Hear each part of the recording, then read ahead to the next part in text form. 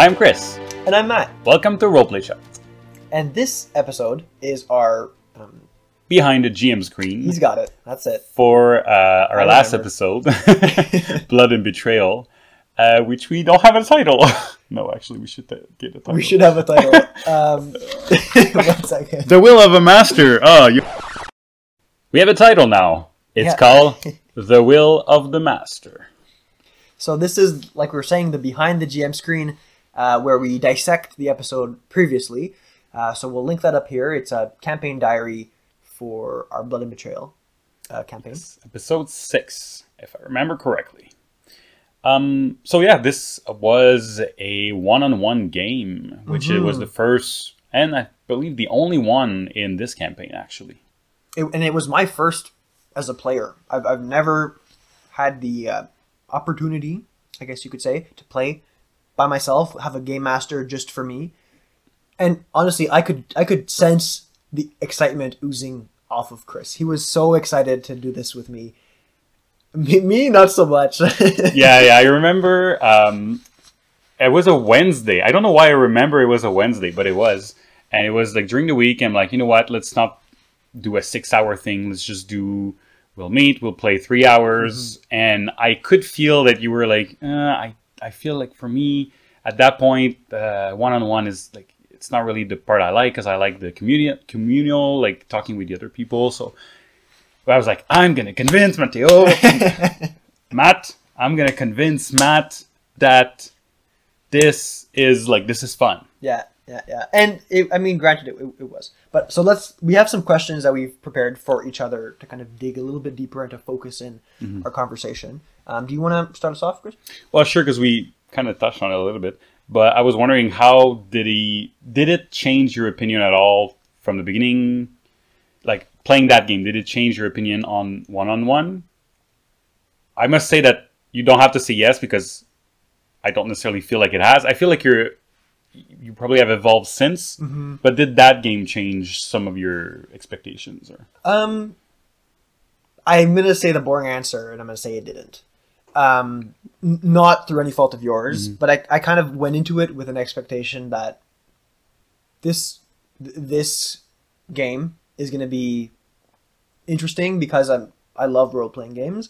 But the part of a role-playing game that I like the most, especially as a player, exclusively as a player, I guess, is that banter and the feeding off of the other players. Like, you kind of, if you have a really good synergy with the other people at your gaming table, you can come up with really cool stuff. And the most memorable moments of most of the games I've ever had the chance to play in or game master for, they're always the things that the players, or not always, but very rarely is it not instigated by creativity that like all the players kind of give each other. This game for me, when we were playing just the two of us, and maybe that's because I was going into it with the wrong mindset, but it felt like story time almost. Like and it was kind of built that way. Yeah, for sure. And it's not, I don't think that's fixed by being a one-on-one. And that might be like, I think for me, the reason I kind of built it that way was because it was a weekday and I felt your heart was maybe not into it that much. So I kind of wanted to control a little bit of where the story was going, and the fact that it was not the main quest. I didn't want it to like go on a tangent and like you want to go another city, or like I didn't want it to be sandboxy, because it had to go back. So it was almost like a side quest that was centered around your character, but it was still very railroady. Does that like linearity have anything to do with the fact that I missed a game?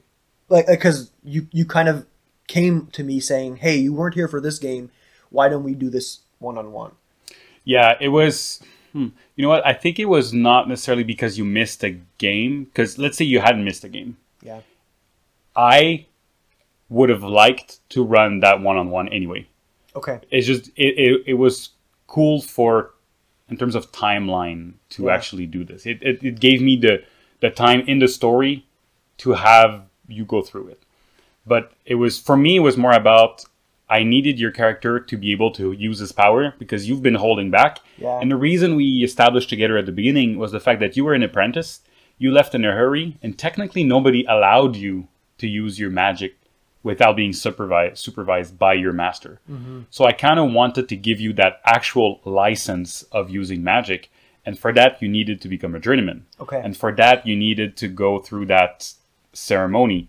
And for that, you needed to have a test. So that was my idea. I was like, okay, he needs to do a test, ceremony, then he's going to be good. Yeah.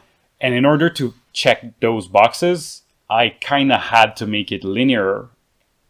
Otherwise, it would have needed multiple games, potentially. Yeah, and it would have been hard to control. And so it was almost like horseshoeing this idea into it. And to be honest, probably if you were like, you know what, let's not play that game, I would have told you, or at least like, had it just happen.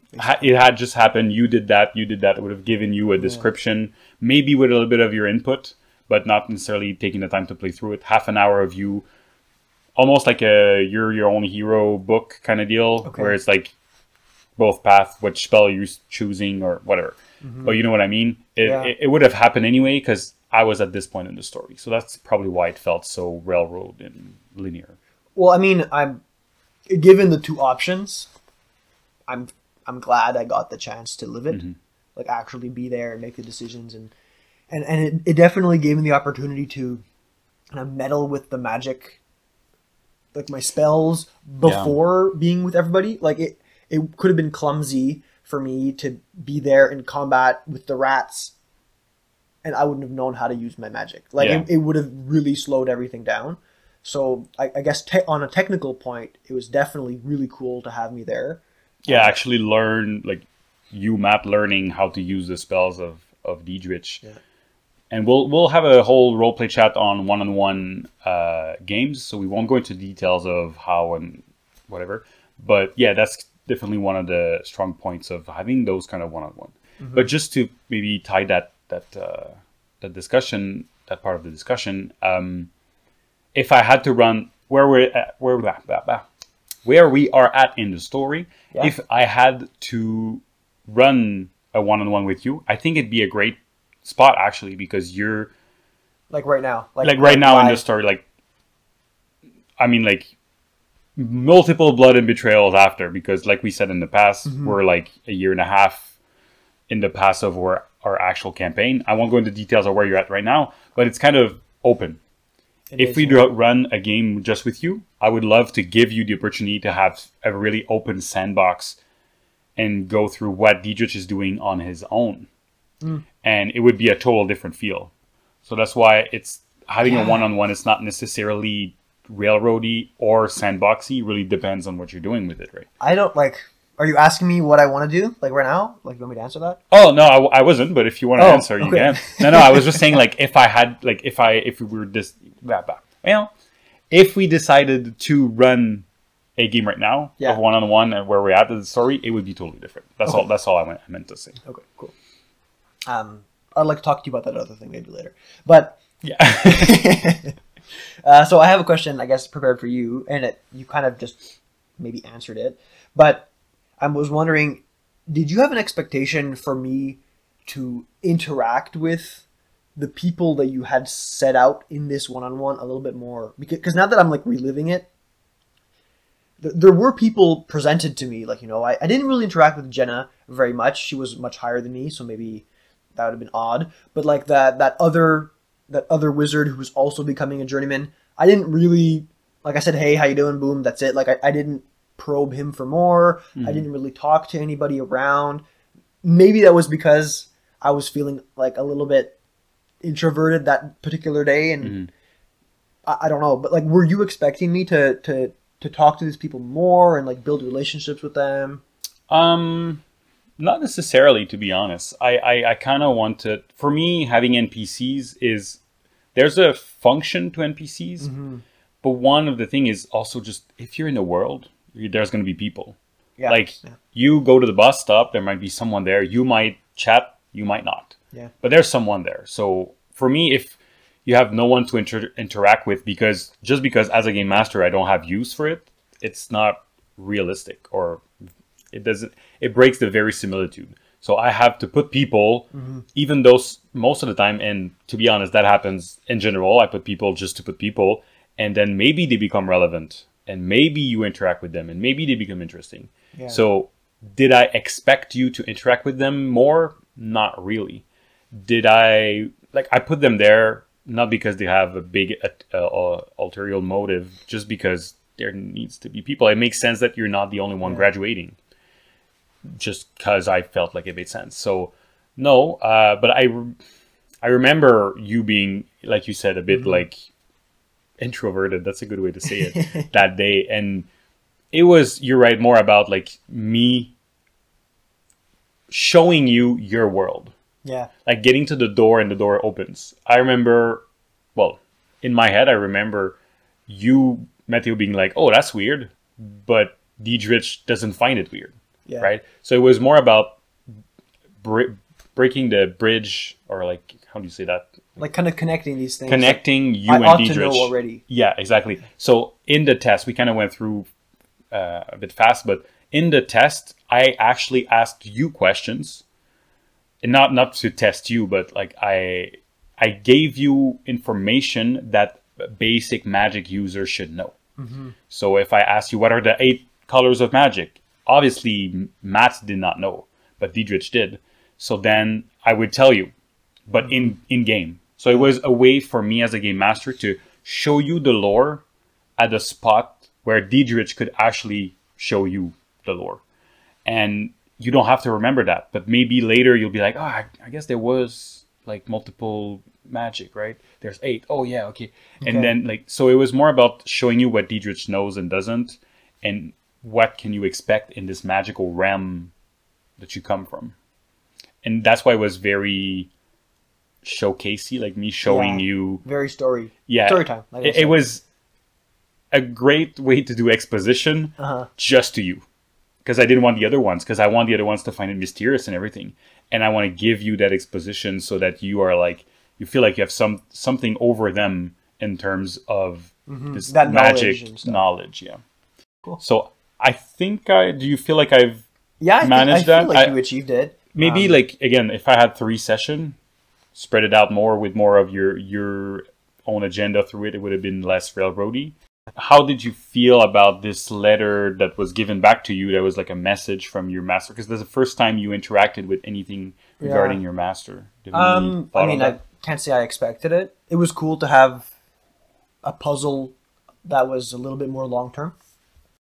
So all in all, that was a really neat game for us to play. It, like I said, it was my first experience as a player in a one-on-one game. And despite my original reaction, it was still a pleasant experience for me. I also really got the opportunity here to use Diedrich's powers for the first time. It was really cool to use like time rewinding and premonitions and actually hunkering down and doing a full-fledged ritual to kind of bring my character back in to where the rest of the party was in the sewers. So that, to me, was a lot of fun. Yeah, and for me, it's the same. Even though we were maybe on the same page on the kind of coming in, I had lots of fun doing it. It was more railroady than I usually like to run a game, but it allowed me to bring the story forward, and that's always what I try to do. Like, what's best for the story? In this case, it was to railroad a little bit, but it was one character. If other character would have been there, it would have been long for them to just go through your story alone. So it was a good way to do it, and I'm happy we did it. Yeah, so I hope you guys enjoyed our brief discussion about what was going on behind the GM screen. If you have any questions about this episode, feel free to reach out to us. You can contact us on Twitter. That's roll_play_chat. We have an email, that's contactroleplaychat@gmail.com. But if you have comments specifically for this episode, just write in the comments below and we'll be happy to answer. Please smash that like button, send any comments you have down below, and subscribe to the channel. For all those of you in podcast land, audio land, I hope you're enjoying as well. If you are, we'd really appreciate you giving us a 5-star rating review on iTunes, Stitcher, or whatever podcasting platform you're using. And I think that's everything we have to say for today, Chris. That's all, Matt. Let's call it a chat.